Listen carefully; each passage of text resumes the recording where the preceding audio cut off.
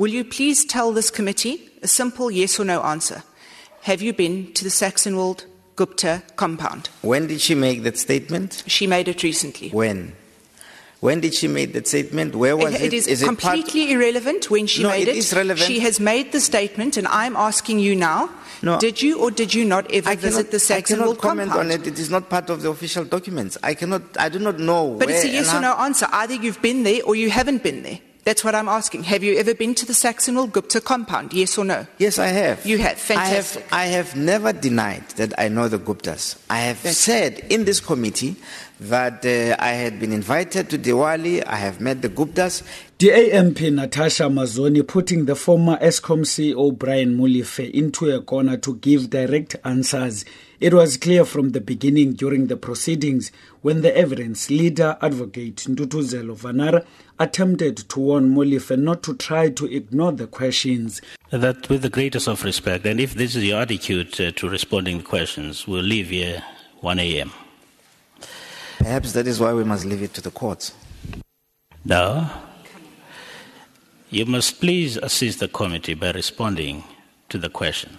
Molefe reiterated his claim of innocence in relation to the report of the former public protector Thuli Madonsela, which implicated him into allegations of state capture. He said what is of serious concern to him about the findings is that he was denied a chance to answer to the serious findings of the report. He gave a detailed different account of the alleged phone calls he made while around the home of the Gupta family in Saxonwold, Johannesburg. Because the phone call from Mr. Atul Gupta to myself was forwarded to my message box. There is no other record in my phone records that shows that I returned Mr. Atul Gupta's call or that he ever tried to contact me again.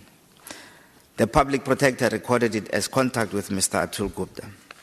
This is according to my cellular phone records, which I have thoroughly examined since the release of a report. I would have raised these and other discrepancies had Ms. Madonsela afforded me an opportunity to present my side of the story. After a long explanation with regard to the pension fund payout by Eskom to Molefe, he said he has accepted that indeed his former employer made a material mistake in law. He says the main reason for this emanated from the fact that Eskom had failed to give clear terms and conditions in his contract of employment. I have admitted that the PNG made a mistake. I have admitted in the court papers that there was a mistake. In fact, this mistake was the basis that made the legal advice, I'm told, to say that the situation must therefore revert to status quo ante because of the common mistake. But this statement seemed to contradict his initial submission while he was reading the 20-page written statement at the start of his testimony.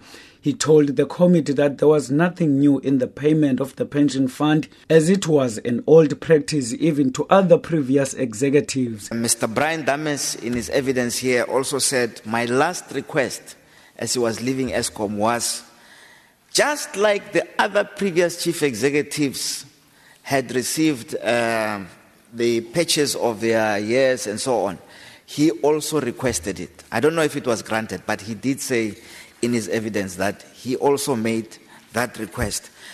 Incidentally, it would be interesting to see how far back this practice goes and which chief executives were paid in this manner. When asked about his views on the allegations of state capture by both the Gupta family and the companies linked to the family, he denied having knowledge of any transgressions committed by the Gupta family. So you have to go through a process and then notify them and then blacklist them. But they have a right to be heard before you blacklist them. I'm not aware that the Guptas or any of their companies have been blacklisted or that they've been found guilty of a crime in South Africa.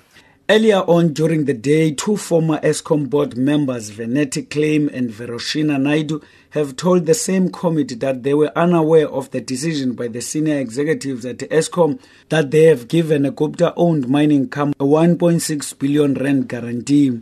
The committee then decided that another witness, who is the former board chairman at Eskom, Zola Tsotsi, should give his evidence today. Public Enterprises Minister Lynn Brown is also expected to make her testimony. Abongwe Khobokane, SABC News at Parliament.